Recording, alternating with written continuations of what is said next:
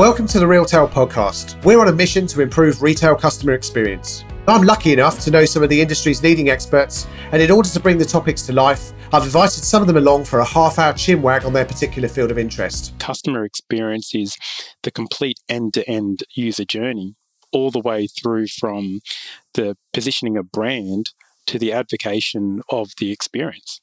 And I think that's where CX really sits and lies. It's actually a lot broader than just the UX or on the website. We measure website speed and design, accuracy of product information, cart and checkout ease of use, post-purchase communications, fulfillment speed and delivery options, customer service capability, and overall sustainability of products and packaging. Email is a one-way push communication that has been used in terms of marketing sense for many years. But the reality is today, many conversations start by the consumer and the channel of their choice. It's no longer the choice of the retailer. Email helps us to hyper-target, but that becomes irrelevant if you're not using the data points that you're learning from all the other channels. The aim of each session is to get to the heart of what's really important about these topics, like website speed, product data and e-commerce, and what is usability and conversion rate optimization, to name but a few. Those are all vital pieces of product data when you're an e-commerce merchant. You're going to be making decisions on how a product is presented, where it's presented, certainly on its inventory levels.